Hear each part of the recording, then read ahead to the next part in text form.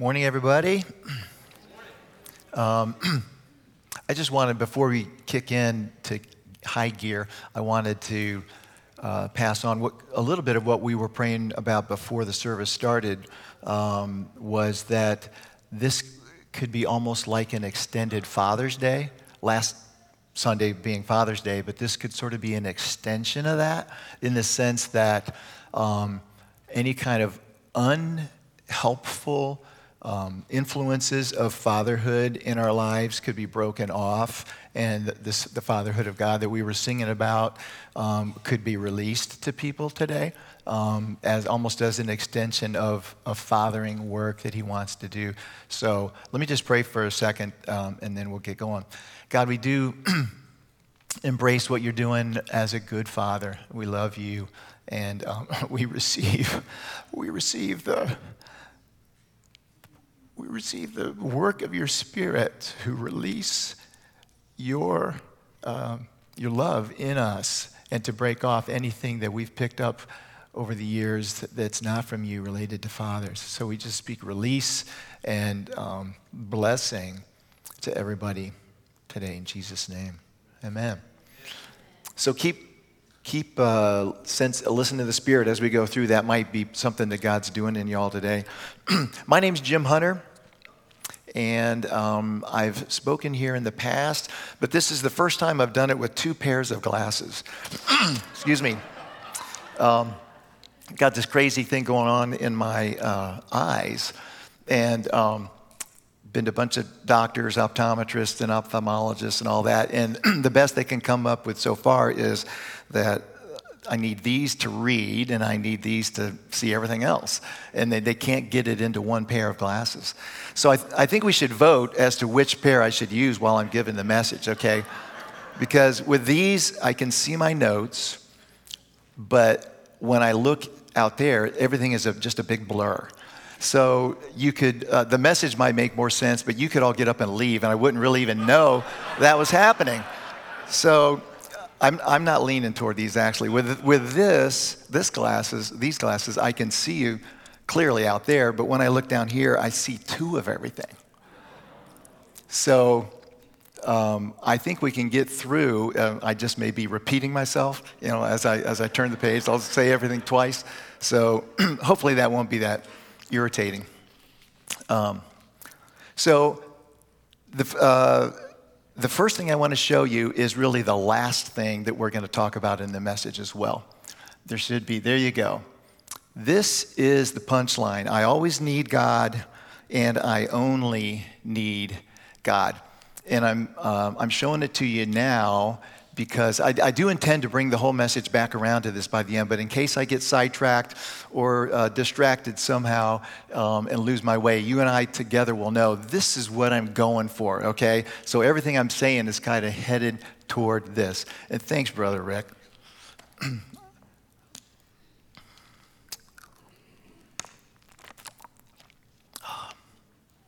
So if you want to write something down on a note card that you can put on your refrigerator door or a bathroom mirror or something, this is it. So actually, the message today is part 3 of a message that I started last summer called Standing on Earth, Sitting in Heaven. And I spoke once in August and then another time in October. And the spiritual truth I was trying to get out of that whole series is that while we are living on earth, living in the reality of earth, and by the reality of earth I mean the part that we can see and touch and feel, the part we perceive with our senses, while we're living in the reality of earth, we're also at the very same time living in the reality of heaven. Jesus lived in both of those realities, and he kind of, from his language, it seemed like he was sort of going in and out, or else he was simultaneously experiencing both of those. And I had a couple of examples.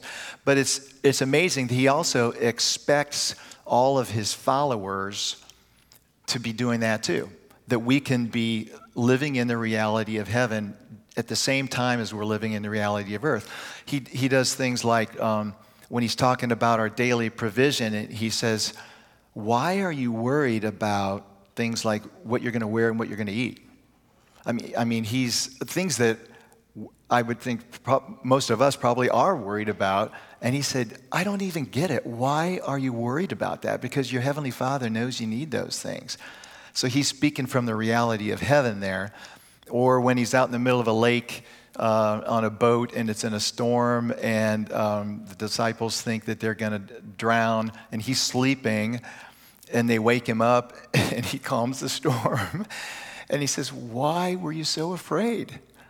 So he was living in another reality there. The disciples were in the reality of earth. That's all they could see. They thought they were going to die. But he was living in the reality of heaven at the same time. And so he knew there was nothing to worry about. Anyway, I called those living in those two realities standing on earth and sitting in heaven. And the sitting in heaven reference comes from Ephesians 2:6, where Paul says that we who are in Christ, believers in Christ, have already been raised with Christ and are seated with him in heaven right now. It's theologically true, so it is literally true. We are seated in Christ, in heaven with Christ right now. It's not just after we die and then we say we go to heaven. But heaven is all around us, and the reality of heaven is something that Jesus wants us to be living in right now. When we're sitting in heaven, again, we see things from the perspective of heaven. We see the triumph of the cross. We see spiritual beings ministering on behalf. Micah talks about that a lot. We see the great cloud of witnesses, people that have already died, and they're cheering us on. That's the kind of thing that provides a framework for our way of life and our way of thinking when we're sitting in heaven. I said that when we're sitting in heaven, there are four of God's resources that we experience when we're sitting there. God's presence, God's peace, God's purpose, and God's power. For God's presence, I said it's not just that he's everywhere all the time, which we know, but that he's here now. He's here now. And when he's here, nothing is missing, which then leads to his peace. Even though the mountains are maybe falling into the heart of the sea all around us, we can experience his peace because he is with us. I mentioned that Bill Johnson, in his book, Hosting the Presence, he says that every peace-filled moment we experience brings terror to the powers of darkness. The enemy is afraid of the peace of God. We said the peace of God is a violent spiritual weapon because the enemy doesn't really know what to do when we're living in peace. And then God's purpose. I said that when we're aware of his purpose, we have this understanding that there's really only one thing on the earth God is doing, all over the earth from the beginning of time. It's just one thing. He's gathering.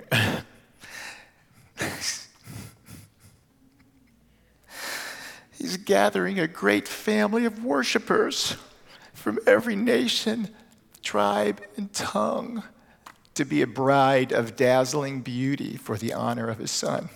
It's one thing. That's the only thing he's doing.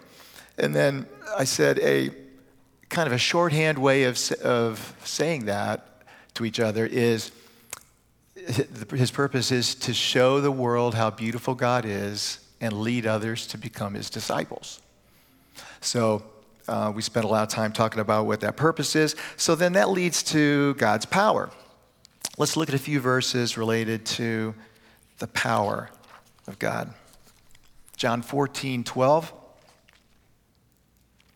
This is Jesus speaking on the night before he's crucified. And he says, "Truly, truly, I say to you, whoever believes in me will also do the works that I do. Greater works than these will he do, because I am going to the Father." So Jesus expected that the power of God would be flowing through us, through his disciples, with miraculous outcomes all the time. That was just sort of an assumption of his. And then another verse, 2 Timothy 1:7. For God gave us a spirit not of fear, but of power and love and self-control. And then my favorite one is Ephesians 1, verses 19 and 20. And I'm going to wind it back a couple of verses. I only put 19 and 20 on the slides, but I want to back up a couple of verses to 17 to give you some context. So Paul's writing to the Ephesians, and he says, verse 17, I keep asking that the God of our Lord Jesus Christ, the glorious Father, may give you the spirit of wisdom and revelation so that you may know him better. I pray that the eyes of your heart may be enlightened in order that you may know the hope to which he has called you, the riches of his glorious inheritance in his holy people. And then verse 19, what you see here, his incomparably great power for us who believe. That power is the same as the mighty strength he exerted when he raised Christ from the dead and seated him at his right hand in the heavenly realms. So when Paul's writing this, so that our eyes would be enlightened, so that we would really grasp this. This is so important from his point of view. So the same power that's in us is the power that raised Jesus from the dead. That's a big deal. I think sometimes we get this picture, we know Jesus lives inside of us if we're believers, okay? He lives inside of us. But somehow I think we picture that as kind of a little man that's in here, kind of from our belt to our chest. He would sort of fit right there if he were inside of us. And I don't know if you remember or ever paid attention to the Diet Dr. Pepper commercials a few years ago. There's this little guy rides up on a little horse, and he's either very annoying or hilarious, depending on how you look at it. I think he's hilarious. But this little guy about that big. And so we think when we're carrying Jesus around inside of us that we're carrying this little man, and we go up to pray for somebody, there's this little man praying. But the real picture of the power that's in us is not that there's a little man in us, but we are riding on a lion, okay? The Chronicles of Narnia stories has this great picture early on where Lucy and Susan, they're riding on Aslan, who's this enormous lion, and who's the Christ figure in the story. So they're riding on him, and when he roars, all of creation responds to that roar, okay? And that's the power. We have the resurrection power of God is lion power. It's not little man power. So when you say to a coworker, hey, could I pray for your headache? It's not this, you're not just letting a little man out, but you're walking into that situation riding on a lion, okay? It's just super incredible, and that's what Paul's trying to get across here. So my question is, why don't we always see that resurrection power flowing through us then? Why do we think there's a little man in there and not that we're actually riding on a lion, that it's a lion power instead of a little man power? So there's a couple of things. Part of it is that we just don't believe that we really have lion power inside of us. But there's a couple missing links that keep the power from flowing, I think. So missing link number one, the power is for the purpose. Okay? Remember, I just said what the purpose was. The purpose of God, God's purpose is that all people from every nation would know him and worship him, and that everybody would understand how beautiful he is, and that we would lead people to becoming his disciples. So Jesus puts the power and the purpose together in this verse, Acts 1:8. It's right before he's been crucified, he's resurrected, he's appeared to the disciples a bunch of times, he's getting ready to leave the planet. And he says, Jesus speaking, he says, but you will receive power when the Holy Spirit comes on you, and you will be my witnesses in Jerusalem and Judea and Samaria to the ends of the earth. So he says, I'm giving you power so that you will be my witnesses. This all goes together. This is one big enterprise that the whole family is involved with. You receive power, you be my witnesses. And, we talked about the VNWSSM classes. And one of the things I love about this church is all the classes we have. So from the beginning, the old days we had Alpha. We had School of Kingdom Ministry. We had all sorts of kind of variations on that. The School of Prophetic Ministry, that whole section of resources that's developed in the last few years. So we got tons of classes. In fact, how many of you have been through one of those classes? Any one of them? Okay. Lots and lots of people. Okay. So the point of those classes is that our minds would be renewed. We'll believe the truth about ourselves and about God. And we'll take on God's purpose as our assignment. And we'll get involved. And we'll get engaged. That's really the purposes of all of those classes. It's not just so that then we'll go home and we'll say, oh, well, now I have another book on my shelf or anything like that. It's so that we can get engaged. Each one of those classes is a resource to help strengthen us so that we can be involved in the purpose of God. And there are tons of ways, obviously, to get involved. But I think part of why we don't see the power flowing in us is we're just not that connected to the purpose. We're going about our daily lives, taking care of our own worlds, and that seems to just be so time-consuming and energy-consuming that we really don't have room for getting connected to the purpose of God. And this is not like a crack the whip. Hey, get involved. You need to be doing more. This is just an invitation from God. He says, look, you're going to experience so much more joy, so much more energy and, enthusiasm for life if you're involved with my purpose, because you're going to see power flowing through you, and it's just going to rock you, and it's going to rock other people. So it's just an invitation to get involved and to see that power flowing through you. So I encourage you, if you don't feel like you're seeing this resurrection lion power flowing through you, just think about where you could plug in and get more connected to the purpose of God. Then missing piece number 2, and I want to spend the rest of the time on this, is embracing our dependence on God. One of the reasons I think we don't see power flowing through us is we stumble at this point, embracing our dependence on God. So God created us in His image, but we have built-in limitations as human beings. The limitations are there on purpose so that we can't just go off and do our assignment on our own. God wants us to do our assignment with Him. He wants everything we do to be done with Him. He wants to do it together. There's a principle in Scripture. We're created for intimacy with God, and out of that intimacy grows, we break off the spirit of independence, we grow into dependence, and then step 3 is God releases us into more authority.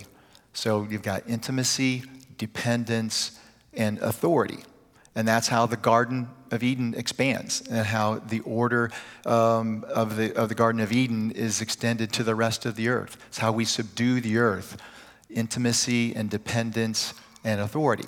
But what happens all the way through Scripture is God's people, they meet God, they hear the plan, and then they run off and do the plan their way, with their own priorities, their own timing, their own strength.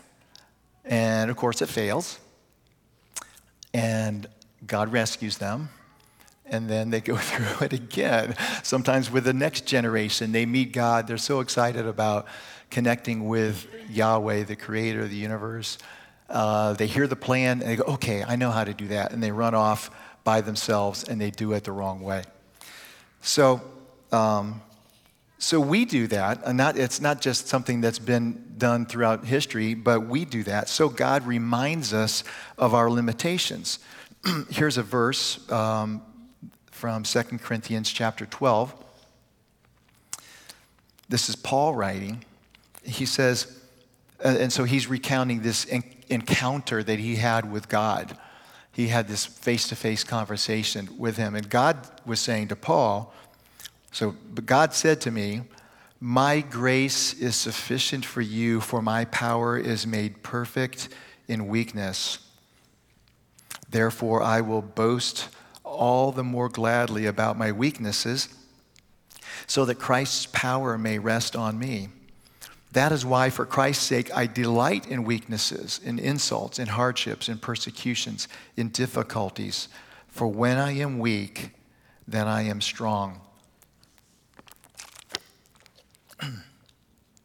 So Paul knew that it was a good thing that he had weaknesses, because those weaknesses made him embrace his dependence on God and allowed the power of God to flow through him to other people. Those weaknesses actually made him strong because it let God's power be revealed. So I think we embrace our dependence on God through two parallel but slightly different actions. One is humility, and then one is faith. We'll go on to humility here.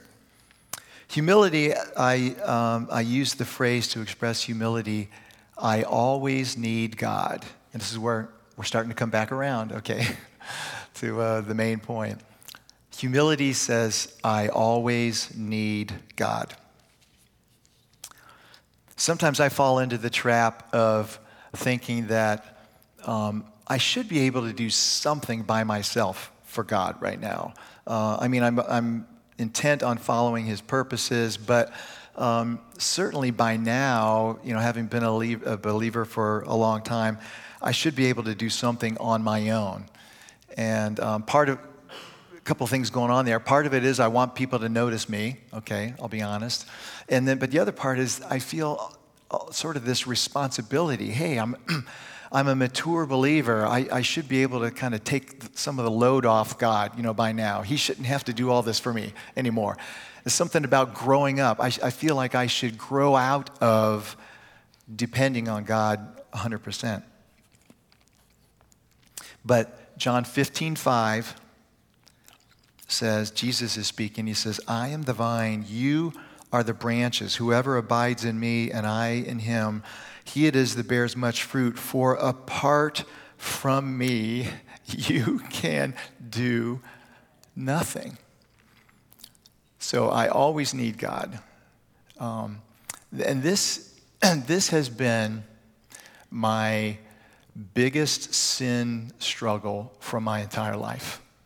This point right here. I really do want people to like me. and I feel as though if they could see my good works, then maybe they would like me. So I find myself being more concerned about, can people see my good works and like me? Or more than can they see my good works and like God because of that? In my 20s, right out of college, I was in this Christian campus ministry called InterVarsity Christian Fellowship. I was on staff for 5 years, and at one of the conferences, one of the speakers said that, he said, a lot of young believers come through, they've got all kinds of enthusiasm, they have gifts galore, they have dedication, hard work, he says, but then their fruitfulness is kind of stunted, or they somehow get off the rails because they can never quite get it straight about who gets the glory. And I heard that, and I just go, oh, God, that's me. That's me. I know it is. I know it is. It was just like smacked me in the face. I mean, I could see it everywhere I turned. And so, that was one of many times in my life of repenting of that. And it has gotten, that issue for me has gotten better over the years. That was my 20s. Well, in my 30s, I really began to experience the baptism of the Father's love, just the deep experience of his love. It took me about 10 years to even know what it was I was experiencing, but it was all the Father's love that we sang about today. Then in my 40s, it was the power of the gospel. By that I mean that while we were still sinners, Christ died for us. We can't make a good record that will impress God. He doesn't want the good record from us. He is the good record, and he died for us while we were still sinners. So that's the gospel. And yet that didn't, so I'd become a Christian in my teens, but I was in my 40s before I really was set free by that truth. And then in the 50s, my 50s, I'm in my 60s now in case you're keeping score. But in my 50s was when we started really diving into the identity message here at church, who we are in Christ, that we're totally new creations, that the old man is dead, the new man is alive, the new man who's perfect in God's eyes. And so that was a powerful one. Each one of those was a life-transforming thing, and each one of those kind of chipped away part of that sin struggle that I had with trying to seek my own glory or trying to just do things on my own.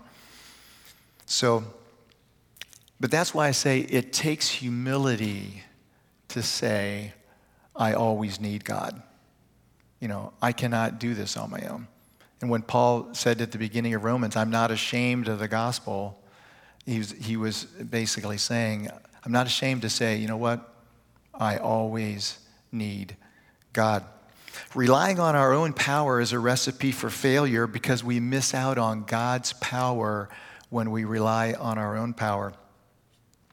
So it's good for me and it's good for the world that I always need God. It's good for me and the world that I have weaknesses, limitations that only God can take care of. So it's not a problem that that needs to be fixed, not something I'll outgrow, this always needing God. Like 2 Corinthians 12 said, this is how God's power is released into the world, through my owning the fact, embracing the fact that I always need God. So in the same way we said in my last message that the peace of God is a powerful spiritual weapon, the humility is also a powerful spiritual weapon. 1 Peter 5, here's just a few verses from that letter. Peter says, clothe yourselves, all of you, with humility toward one another, for God opposes the proud but gives grace to the humble. Humble yourselves, therefore, under the mighty hand of God, so that at the proper time he may exalt you. Be sober-minded, be watchful. Your adversary, the devil, prowls around like a roaring lion, seeking someone to devour. Resist him, firm in your faith. I think it's intentional that Peter put humility right next to our resources for defending ourselves or resisting the enemy. Humility and the grace that's released to us through humility is a key part of how we resist the enemy. So then going on to faith, so humility was I always need God. Faith is I only need God. So I always need God, I only need God. Some people get the humility step, and say I always need God, but then it turns into this sort of spirit of poverty where they always feel like they're needy. They're never quite sure if they're going to have what they need, and they're worried about not having enough. When we acknowledge that we always need God, God invites us to believe by faith that he is all we need. So we say, I always need God, and then he says, and I am all you need. And we say, I only need God. A few verses about that. Psalm 23:1. The Lord is my shepherd, I lack nothing. So this is, or other translation says, because the Lord is my shepherd, I lack nothing. The reason we know every need is met is because God, the image here is of a shepherd taking care of sheep. We're not coming up with our own provisions. The shepherd takes care of everything. In Philippians 4:19, my God will meet all your needs according to the riches of his glory in Christ Jesus. So those are true. Those scriptures are true. And when I say it takes faith to say I only need God, I'm thinking of the word faith in these two senses. One of them is believe, that I believe these scriptures are true. So I believe that's really true, that Ephesians 1, that it's lion power in me. It's not just little man power. And then trust. I'm trusting God to make these things real, these promises real in my life, even when I don't see it. So in this area, I think that there's tons of things that can come up that we think we need in addition to God. So in other words, things that are keeping us from saying, I only need God. It might be like, I need people to believe that I'm right when we're having a disagreement. And I'm not going to be satisfied unless they believe I'm right. I need people in traffic to drive the right way. I need my kids to be in good health. And so I just cannot be settled with, I cannot be content if they are not healthy. I need more money. Who doesn't say that from time to time? I need my favorite sports team to win the game or win the championship or whatever. I was working on this message recently, and I felt like God was giving me up a couple of years ago, asking me to give up my attachment to what at that time was called the Cleveland Indians. Now they're the Cleveland Guardians. And partly because of this issue. I felt like I needed them to win. And if they didn't, I was just crushed. And of course, through most of their history, they didn't win. So I was constantly feeling crushed. And, but so it had been, it was the end of the 2020 season. So it's been a year and a half. And they were on TV a couple of nights ago. In fact, our niece and nephew, their family was out in Los Angeles watching a game. And I said, well, I'll turn on the TV because maybe we'll see them. We didn't see them, of course, in the stands. But I started getting into the game again. And the Dodgers beat the Guardians like 7-1. And all the way through, every run the Dodgers scored, I go, oh, another one. And then it was like, they're not going to win. And so I was carrying this thing. And I said, Jim, you're still doing it. You're still saying, I need them to win, God. I need them to win. And so it was affirmation for me that, yeah, it's good for you to walk away, buddy. Just walk away from that right now. But it's things like that. They can be serious things or they can be trivial things. But we get in our minds this sense that we need them. We need God and that. We need God and this thing to happen before I can be truly satisfied. So when I say I only need God, I'm saying, you know what? Even if I never get those things, you are enough. God, you are enough. You are always all I need. I only need you. So there's a trust thing going on there. So I just wanted all of us to take like 10 seconds here and think, is there something like that in your life? Maybe it's a trivial thing or maybe it's a very serious thing. But you find yourself saying, I'm not going to be content unless I get that. And God can say whatever he wants, but I am not going to be content until such and such happens. Just take 10 seconds and think if there's something in your life you can identify like that.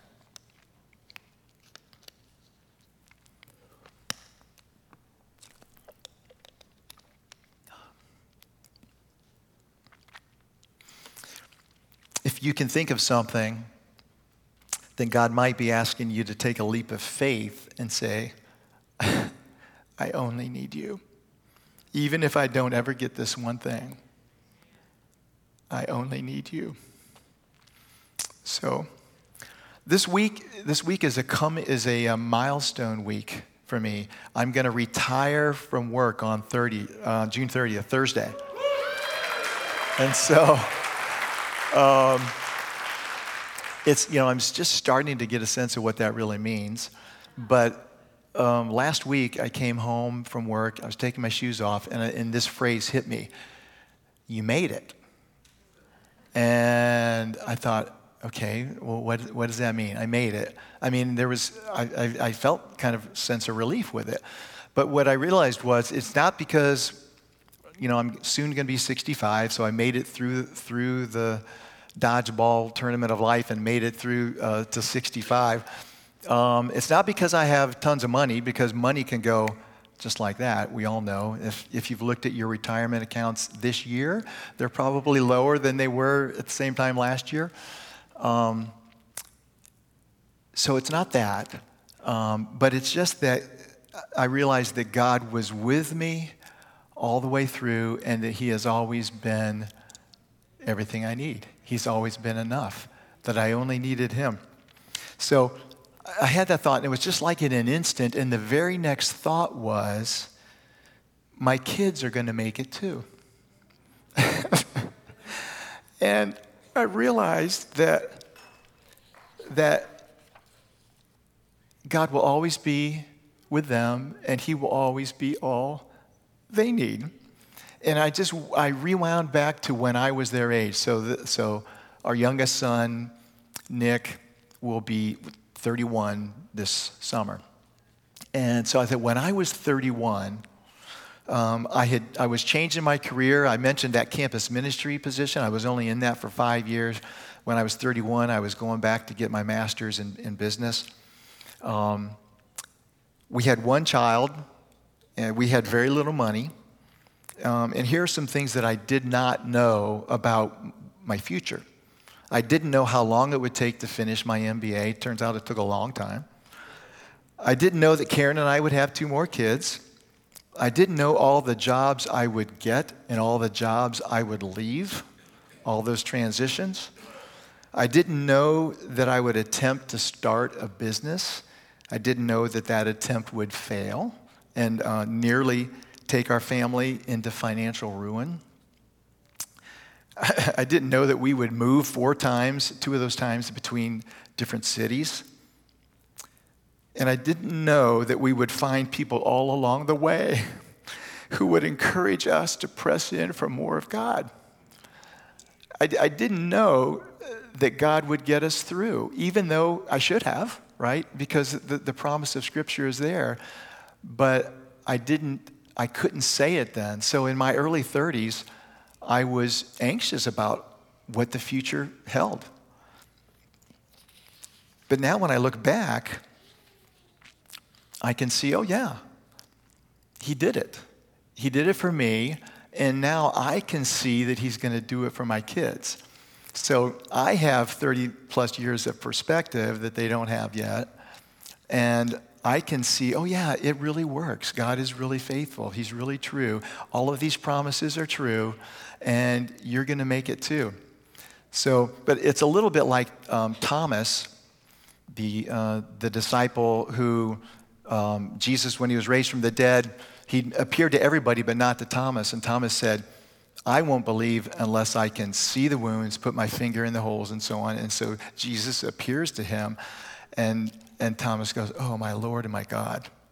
And Jesus says, Thomas, you believe because you've seen, but blessed are those who believe without seeing. And so my prayer for my kids, and really for all of us, because we all have a future. We're sitting here today, but we don't know what the rest of the year holds, the rest of the decade. We don't know what the future holds.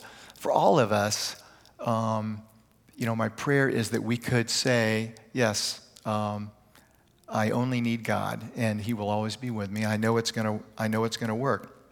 I want to share a trick in closing here a trick I've used for the past several years to help me embrace my dependence on God, this whole thing of humility and faith. Helps me stay connected to resurrection power. It was inspired by this old commercial that we're going to show right now, TV commercial. Can you hear me now? Good. Can you hear me now? How do you build America's largest wireless network? Can you hear me now? Good. By never being satisfied. Can you hear me now? Good. Until no matter where you go, Can you hear me now? Can you hear me now? your call goes through. Can you hear me now? Good. Verizon Wireless. We never stop working for you. All right. If you're at least a certain age, you remember that. It's been like 12 or 15 years ago, I think, is when that was out there. Okay. Can you hear me now? And so I was at a red light once, and I heard this question, do you need me now? And I thought, where'd that come from? And then I realized, oh, God is asking me this question, do you need me now? And my first thought, well, that's kind of catchy. You know, it's kind of a play on the commercial, because I must have been saying the commercial in my mind too. So I thought, how creative of the creator, you know, that he's playing off of this commercial that I know. But so he says, do you need me now?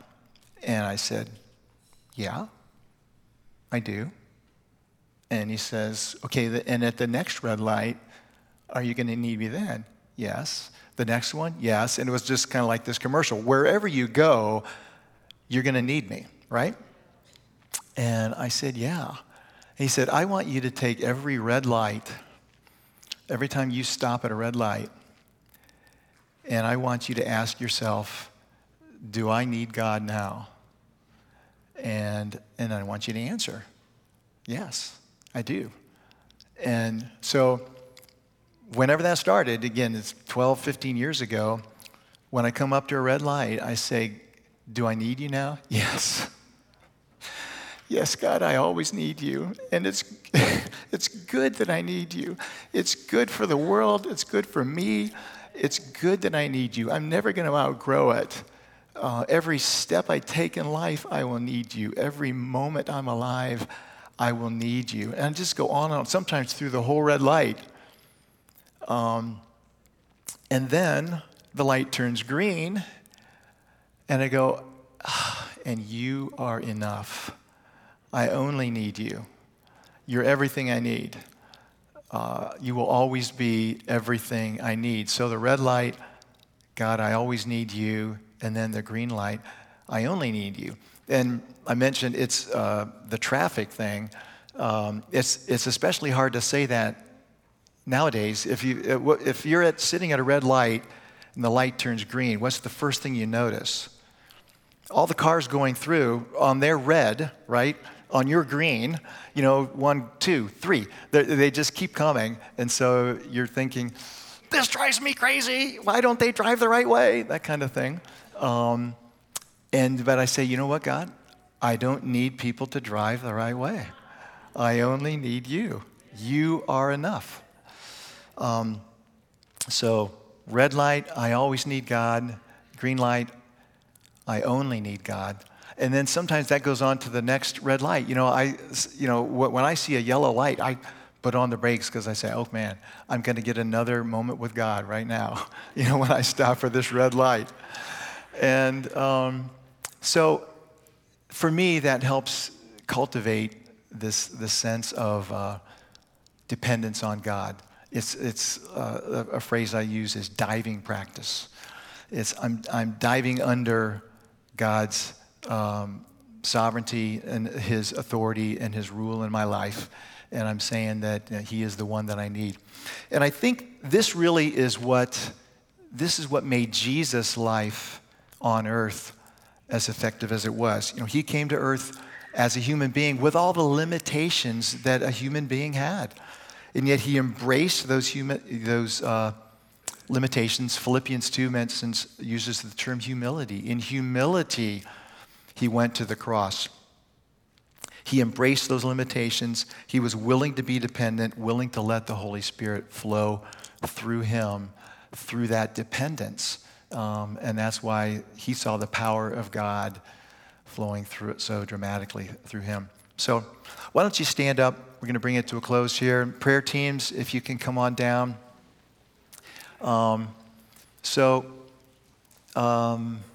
Again, if there's anything, maybe if there was something the Lord brought to your mind when I asked you to think about it, that was something that you're saying, God, I need you plus this other thing, and he's asking you to let that part of it go. Or maybe it's something else about wanting to be in a position of people noticing you rather than noticing God. Or it could be the thing right back at the beginning about the fatherhood. Maybe God was just speaking to you about fatherhood issues and his goodness, whatever it is. Come on up, and we'd love to pray for you to seal that. Otherwise, we'll see you next week. Thanks for being here.